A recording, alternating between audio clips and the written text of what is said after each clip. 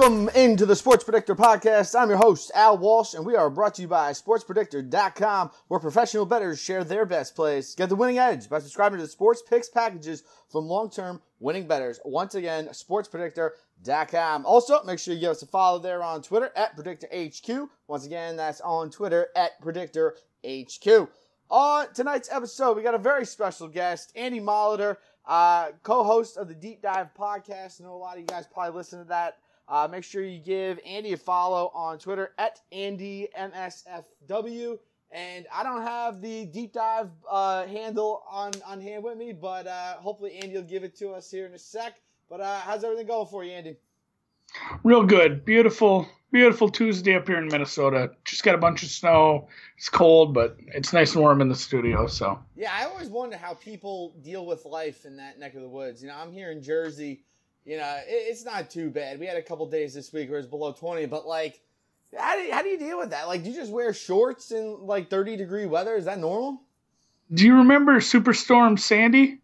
I do. I sure as hell do. It's just like that 6 months a year, all the time. Oh, wonderful. Yeah. No, you can always put more clothes on. It'll be summer in a few months. So what's the handle for the Deep Dive Podcast?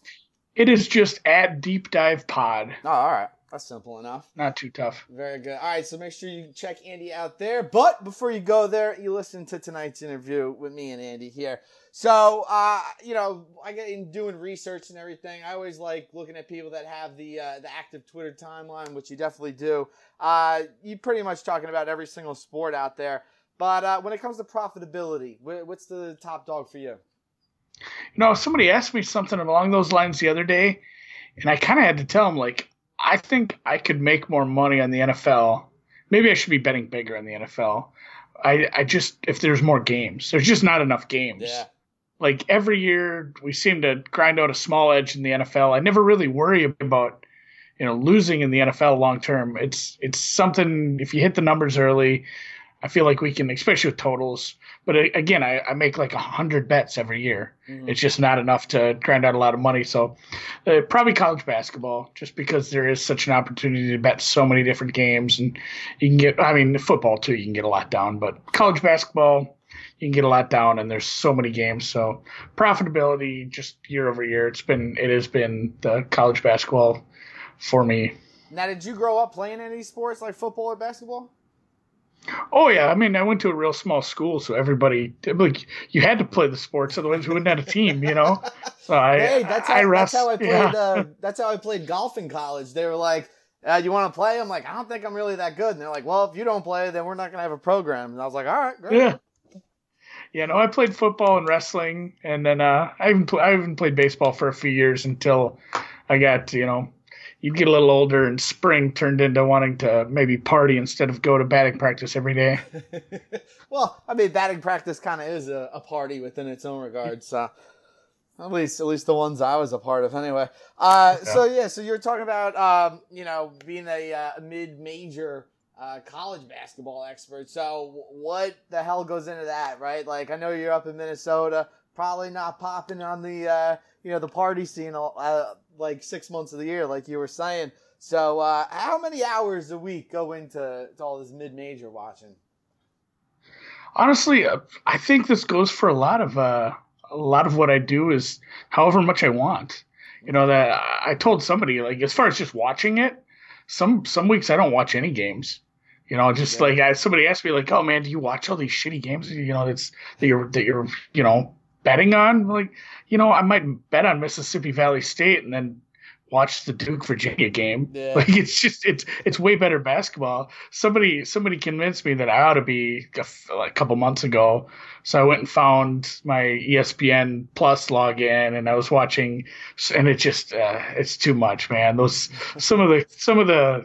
Some of the action late game in some of those games, it's just so frustrating. I'd rather just see the final score on some of those, watching kids fall down by 15. Yeah. No, I hear you, man. You know, I guess in Jersey's neck of the woods, now we got you know, Rutgers finally coming into shape, and then of course Seton Hall doing well. But yeah, as for the rest of the basketball in the area, it's all second-rate stuff. I'm a big Brooklyn Nets fan, so that usually takes all my time and effort. What's the deal with that? As far as I had somebody tweet at me, can you not bet on those teams at the onshores? Yeah, if you're in Jersey, I know at least with like was it like FanDuel, DraftKings, I believe even William Hill. If you're in Jersey, you can't bet on Rutgers and those schools. If you're in upstate New York at one of like the 4 or 5 casinos they got, you can't bet on like Syracuse or what's another Siena up there. So yeah, that's kind of a thing. I know a couple other states are trying to adopt that, but I mean, you know how it is, right? Like if you really want to get these bets in, you're gonna get them in somewhere. Yeah, exactly. So with college basketball, I know obviously this is just a wide open year.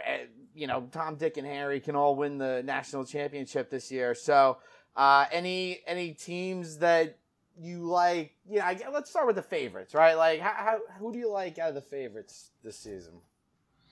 It is wild. We're talking mid majors. It's wild. Like the top 5, there's 3 technically mid majors up in the top 5, and I mean a couple of them. As far as coaching experience, Gonzaga, he's been there 20 years.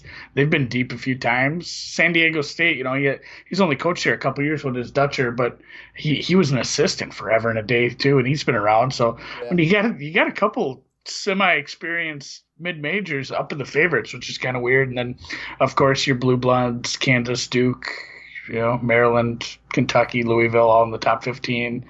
But Baylor was kind of a surprise. I think you could have got a pretty big number on them early in the season. Yeah. I just ran some of my numbers. It's funny, like the modeling I use is game by game, so I added a few columns, threw some weighting together, and looked at which teams I actually liked, and it threw some funny results at me. Like I don't have a huge difference between Gonzaga, San Diego State, and Dayton, just because none of their strength of schedules is very good because they do play in lower conferences. So sometimes those teams it's super hard to tell. Like, are they actually really that good? Because they should, like San Diego State locked up their conference, a couple games ago. It's they aren't playing in very good conferences. So, we were just talking about the favorites there. I mean, do you see it? I mean, obviously, with all the mid-major, the rush of these teams that we got going on, any particular, top 10 teams out there that you see getting knocked off in the first weekend of the tournament? I know, obviously, this is going to depend on matchups and things like that, but, I guess just from watching these games, you see anybody slipping right now? Yeah, matchup-wise, it does get tricky because the draw can open wide open for one of these teams. But my numbers don't love Kentucky. I don't love Kentucky just from watching them, even though we've had some Kentucky fans on the pod recently, and they've built them up. But yeah, I'm not super sold on them being. I think they're ranked like 10th right now. I don't have them as the 10th best team in the country. They're quite a bit lower for me. And then, like I said, some of the mid majors with the low strength of schedule, who knows? I don't mind Duke. I mean, just pedigree. Florida State. Florida State's the only future I've bet all year. Really? I got them early in the season. Somebody just brought it up and said, "Hey, what futures do you have?" And I ran some numbers quick, and I said, well, Florida State kind of pops. They were like 70-1, which the number's much better now. Sure. I guess I should have put a whole lot more on that because I didn't go very big.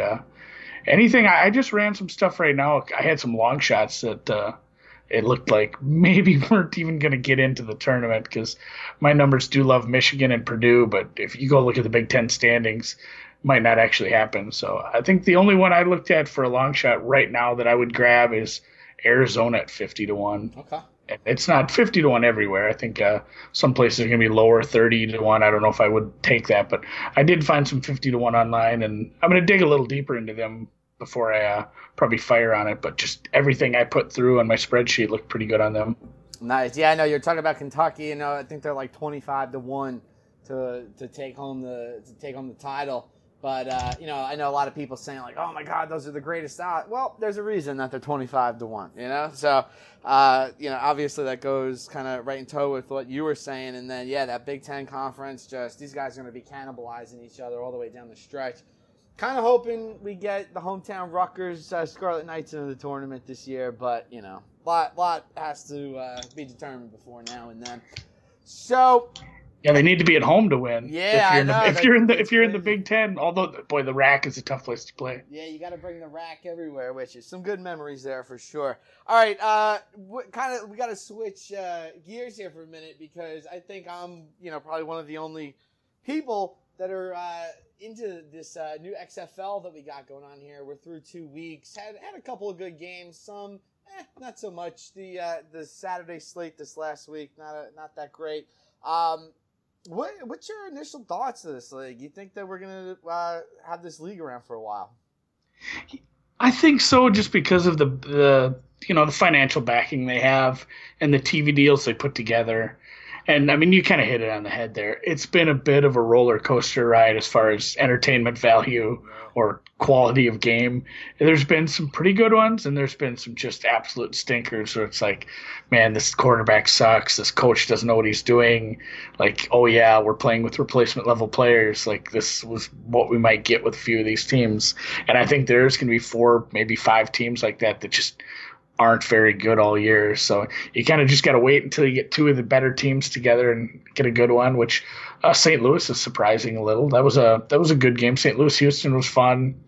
I think the biggest takeaway for me right now is, I mean, these coaches aren't head coaches in other leagues for a reason. Like, some of them, there's a couple I'm enjoying watching what they're doing, and there's a couple it's just like, man, you're just mailing it in. You're not taking advantage of the rules. In this league, you're not doing anything innovative. This sucks. Yeah, and that speaks to your point. So, Mark Trestman, who's the head coach for Tampa Bay. I mean, Tampa Bay had the highest win total or projected win total going into this XFL season at 7.5. And, they get out to an 0-2 start. Now they got to play a really tough Houston team. I'm really enjoying watching P.J. Walker in this league. This dude is just phenomenal. You get him back there in the pocket. You think you got him wrapped up. All of a sudden, he's juking, every which way, and he's down the field already. But, I really feel like Mark Trestman's, like, absolutely holding this Tampa Bay team back. Like, they consistently get the ball inside the red zone. I know week 1 they had the ball in the red zone more times than any other team in the XFL, and they come away with 3 total points. Like, I have no idea how that happens. Aaron Murray obviously didn't play in that last game, but you still got some quality players there. Quentin Flowers, sort of that dual threat quarterback there for the Vipers. But again, too, I enjoy watching football, and again, too, I think these rule changes.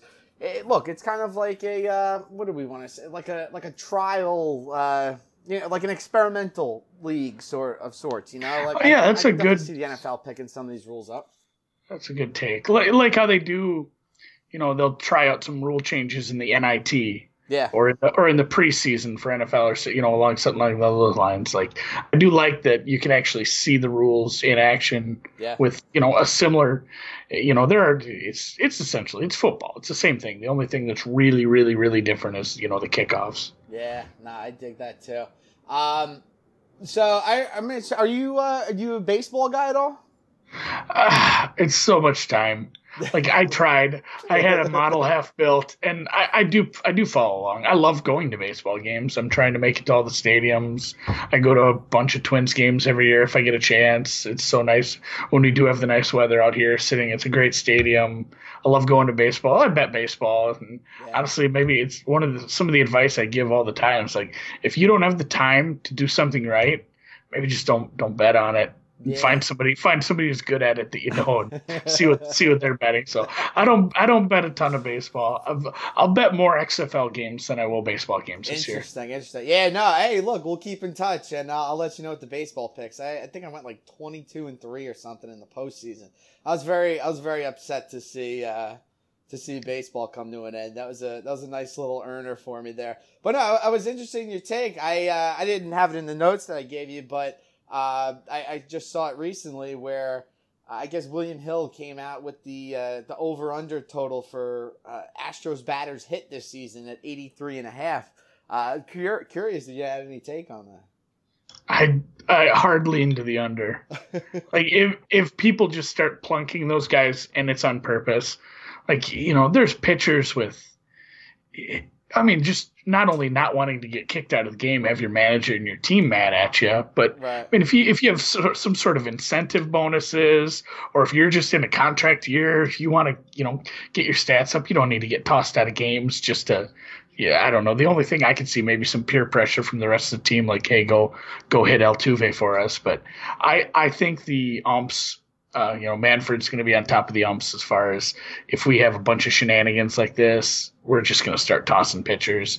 Yeah, I don't think we do. That's a lot of hit by pitches. Yeah. Like, the leader last year, I think, was the Mets, somewhere in the low 90s. And I mean, it's just because it's the Mets. But I don't see it getting into the 80s. I could not be happier about that number as a Philly fan. I definitely like that one there from the Mets. But no, it's interesting. Like I feel like teams that use an opener, like Tampa Bay, the Angels, teams like that go with the opener. I mean, that's prime area. I know that they have the new rule this year where you gotta each reliever has to pitch to at least 3 batters. But I mean, hell, if anybody is in a prime opportunity to do it, it's definitely those teams. Yeah, and that's where I wonder if they wouldn't even take it a step further and just say, like, we're going to do suspensions if people are headhunting like this, because otherwise it might just get out of control. You don't need baseball to devolve into just throwing at people's heads. That's right. We got to see the Astros taking boxing classes this year, so they're ready for all the brawls. All right, so we are talking here with Andy Molitor. Make sure you give him a follow on Twitter at AndyMSFW. Andy is the co-host of the Deep Dive Podcast. Follow them on Twitter as well at Deep Dive Pod. So, Andy, wanted to get a little bit into your personal betting style and things like that. Walk us through a typical day in your life. How do you open up a day? Go about your research, things like that. Well, it's different times of year depending on what I'm betting. But right now, it's primarily college basketball and some golf. So, college basketball openers are up, right around 3-4 o'clock Eastern. I usually take a look at them all, punch them into the spreadsheet, take a look at some games.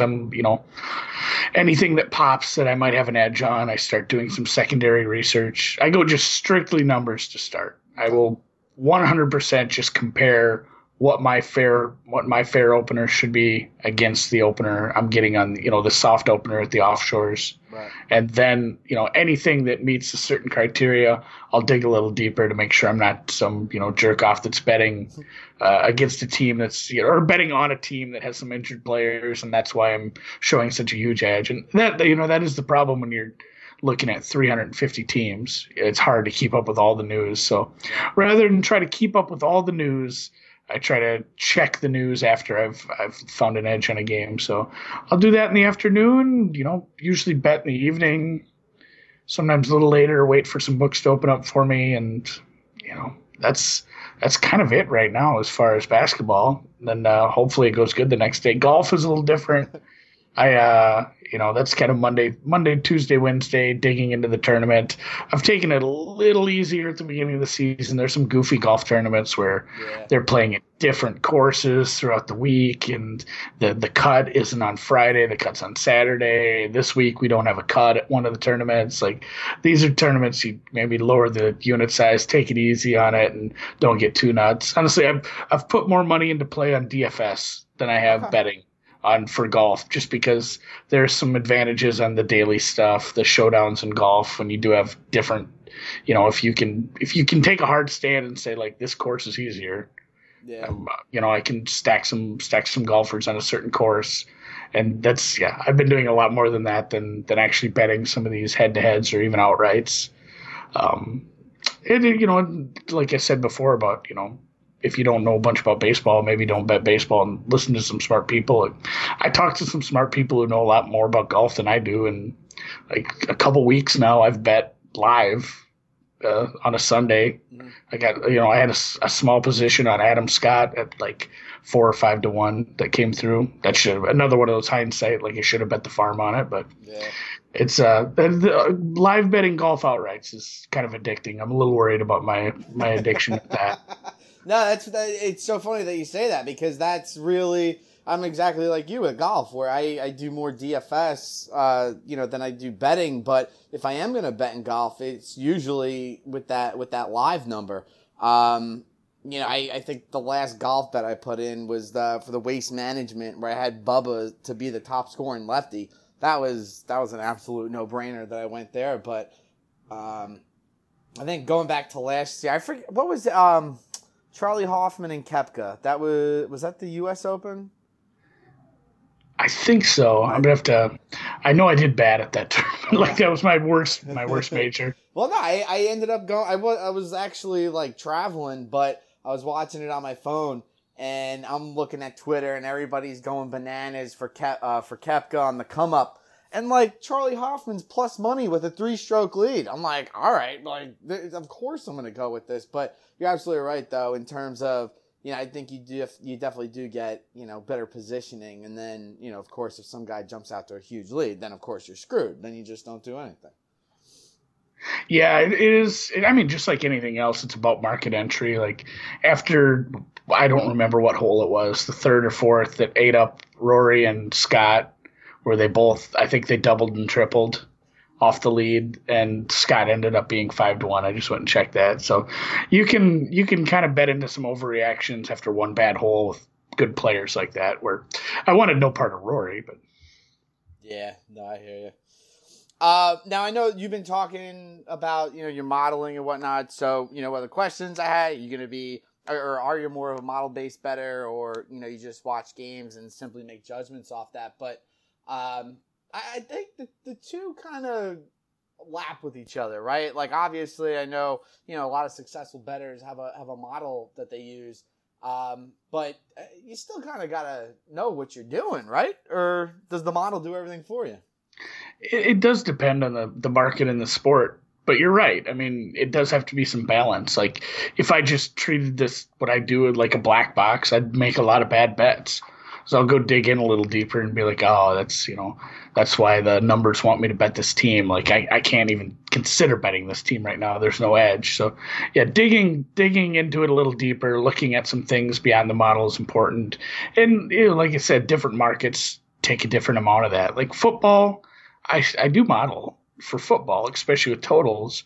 But at the same time, I'm watching a ton of football. I'm digging into, 5 or 6 different stat sites for things and looking at, how teams match up in certain areas of the field and different positional groups. And football, injuries, I think, don't get the right weighting in the markets often. Like teams or people will overreact to certain injuries and underreact to other ones. So I think there's a lot of edges to be found in that sort of thing. And that's not modeling. That's just paying attention, doing the research, and hitting the Twitter search bar quite a bit. Yeah, no, definitely. So, being out there in Minnesota, I wasn't even sure about it. You guys don't have the legalized gambling there yet, right? Nope. I think we had some legislation brought up last session, but it didn't go anywhere. Gotcha. Yeah, I do a little side work for a company where, pretty much all I do is write about the legal happenings that are going on out there. But it's funny, Minnesota's the one state that I'm pretty sure I haven't wrote about once yet. So being that I had to look at the map, and I'm a pretty good geography guy, but I didn't realize how close Iowa was there to Minnesota. So I saw on your Twitter that you made a recent trip out there. Is that something you do often, or is that more of like a, like once in a blue moon type of thing? So aside from, and it's new in Iowa, like it hasn't been around that long. It just, I think the first ones were up right around the beginning of the NFL season is when some of the sports books were getting open down there, and they're still working on getting everything going. But even before that, like Minnesota casino rules are a little wonky. It's only cards and slots up here. There's no roulette, no craps. So if we ever felt like going to draw games. I know. Like maybe not odds wise. I love playing blackjack. Blackjack's a much easier ride, but we do love going and throwing the dice sometimes. We used to drive down to there's a casino about an hour away in Iowa. The border of Iowa, if you follow it all around, there's a lot of casinos on the borders because of this. Like all along the northern border where it borders Minnesota, there's a bunch on the river bordering Wisconsin and Illinois there.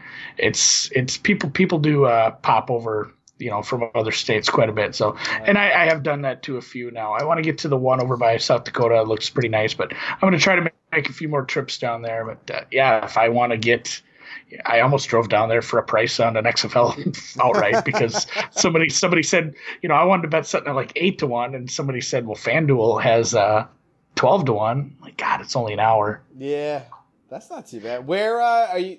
I'm not too familiar with the state of Minnesota, but are you around like Minneapolis and all that stuff? Or I am, yeah, I'm south of there. Like, if I wanted to straight shot, I could be in Iowa in like 30 minutes. okay. There's just no casino right there. I got to scoot over a little bit. I'm down by Rochester. All right. So I'm not far from Wisconsin, not far from Iowa. But yeah, I did. It was like an hour and 40 minutes to the one I went and checked out the other day. It was just kind of on a lark. I wanted to go take a look at that one. It was a nice sized book. Nice. Good to hear. All right, so kind of an interesting question though, just like based with like the legalization. So in a lot of these articles that I'll write, for that other site, I know part of like every article will say, oh, these are the benefits. However, you always got those sticks in the mud there that are trying to bring the people down, and a lot of people say, oh, gambling is going to be this, burden on the culture and everything. Meanwhile, you got black market bookies all over the place. People got their sites. People got their guy at the back of the deli, whatever that they go to. I feel, and again, I've been a much more responsible gambler, being that, it's legal here in Jersey. Because, again, if you don't have the money to bet, you ain't betting, and that's where I feel like a lot of people get into trouble, with, where you have like a certain limit for the week. So do you feel, as we, begin 2020 here, going to 2021 next year, do you feel like more states are going to have that legalized gambling, or is this still just a problem that people are really going to be worried about? Well, I mean, I think just some of the numbers coming out from the states that have been a little more established, New Jersey, Pennsylvania, and what have you. Yeah. Like the revenue numbers are there. Like, anybody who doesn't want to legalize this is probably just costing their state, revenue that they should be gaining. Right. Like, because it's coming. It's not gonna, you're not gonna stop it altogether. Although I do, you mentioned you hadn't written about Minnesota. I suppose you haven't written about Utah either. No. It might be 50 years before Utah. Or if I did, it was all bad, Yeah.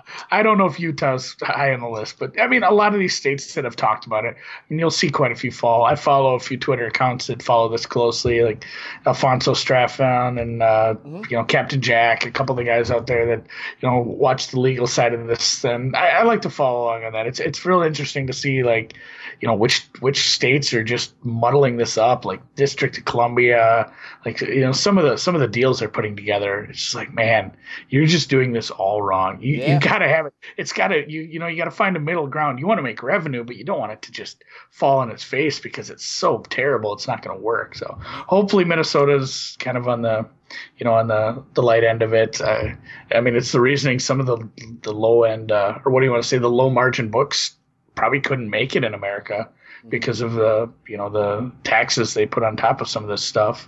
So hopefully they can find a middle ground. We get it all over and it just becomes a little more mainstream, because like you said, everybody's got it goes back to you want to bet on NJIT in Jersey, right, and you can't do it. You got you go to the deli, you got your Vinny, you can get your money down. That's not going to go away either. But I mean, it's like weed. All the states that legalized that, it was kind of that was a really big deal when, a couple of those states, Washington, Nevada, when they did that at first, everyone's like, oh my God, Colorado. And now it's become so much more mainstream and it's not really a big deal anymore. And I think we're just kind of headed in the same direction. It's not going to be taboo. It's going to be just, I mean, how much really different is it than DFS? You're putting a little down on some games. Although you did have a good point. There's some people that shouldn't bet on credit. Yeah. I mean, look, I'll be flat out honest with you. When I was young, I got myself in a lot of trouble. And again, too, this was also at a time when, I wasn't, looking at betting like every second of my day. You know what I mean? Like I would just log on and be like, oh, that looks fun, and bet on it, So, I've taken a much more business-like approach to it over the years, and thank God that's coincided, with the legalization aspect of it. So I haven't gotten in any trouble with it. But the one state to me that really just baffles my mind is New York. Like if I wanted to go buy weed gummies out of a damn green truck in New York, I can do it. But you're telling me I can't bet on, an NBA game that night in the state of New York. And that one to me, and I think, Cuomo, the governor, like, he's got to have somebody, like, in his ear, telling him that, oh, you can't do this to it has to be, like, black market people. Because, again, you got the lotto. You got friggin' horse racing. Like, those are, both, like, crapshoots out there. And then, again, too, like, here in Jersey, they did a report, like, a month or two ago, basically saying that 25% of the mobile betting, it comes from New York. Like, I know guys who on their lunch break, like if they work at the World Trade Center, they pop the train over to Hoboken on their lunch break, place their bets, and then they're back on the other side of the river. Like, it's absolutely ridiculous that people do. I know a guy who rides his damn bike over the GW Bridge in order to place his bets. Halfway over the bridge. Yeah. Like, what the hell, man? No, I got a buddy that does that with he works somewhere that they deliver things sometimes down to Iowa, and a lot of it is in Minnesota, and sometimes when they do have a delivery down to Iowa that goes near one of those, it's like, you know what, I'll take it. Yeah.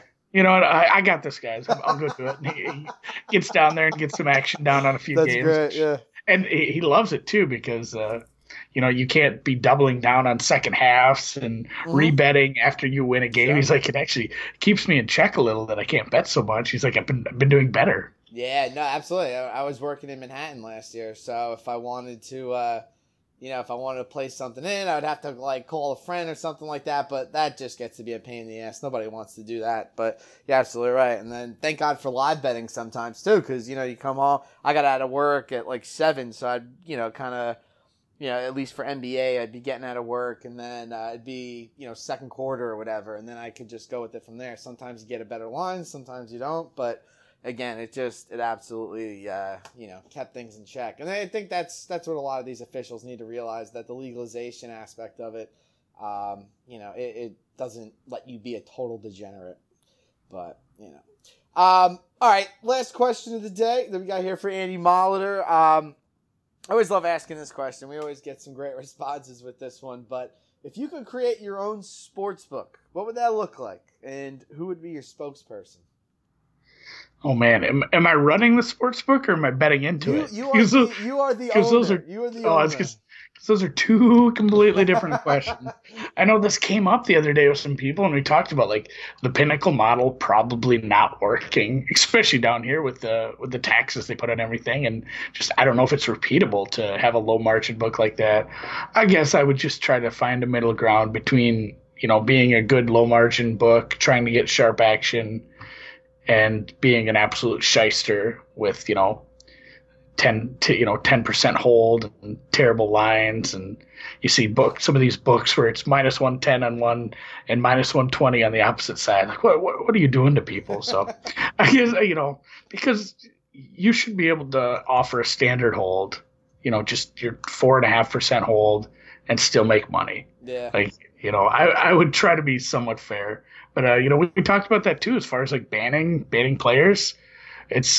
It's kind of tough because, like, you can say it's like un-American, we were talking, but it's also kind of super American. It's very capitalistic. Like, why would I keep the one player who's killing me out of 100 right, and instead of just the 99 who are going to, hit 50% of their bets and reload every week? So, kind of somewhere in between. Try not to be too much of a shithead so I could sleep at night. Nice. And the spokesperson for Molitor Operations. Oh, jeez. I need to have, it's probably just like an Insta model. I don't know which one. Sure. Like, that seems to work. Like, because I can't think of anybody specific, but like that stuff works. I guess I was born in the wrong body. Those girls make a lot of money. They just take pictures of themselves next to a bottle of water and they get like $10,000. I know. Hey, maybe that's not a good idea. Some of us were born with the gift. Some of us not. Oh, boy.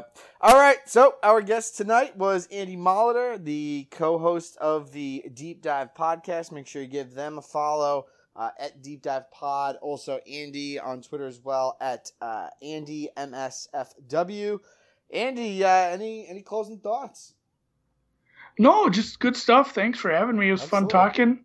I'm excited to, like I said when we were talking about my daily breakdown, I've got my numbers put together for basketball. I just got to go take a look and see if any of them are worth betting now. And I don't have any action tonight. Mondays and Tuesdays it's kind of late. They're kind of late. Gotta go to a little VCU +3 tonight. I always have people asking me, what they may, I make my numbers, and I think I might have talked somebody into Penn State. All right. So maybe I'll put a little bit on there just to go with it. I got a little college basketball with that VCU and St. Louis Blues puck line tonight over the hometown Devils. So we'll be rooting for those. All right, folks, that was the Sports Predictor podcast. I am your host, Al Walsh. Make sure you go to sportspredictor.com. You can check out all the best plays that we got there from our professional bettors. Also, make sure you follow us on Twitter at PredictorHQ.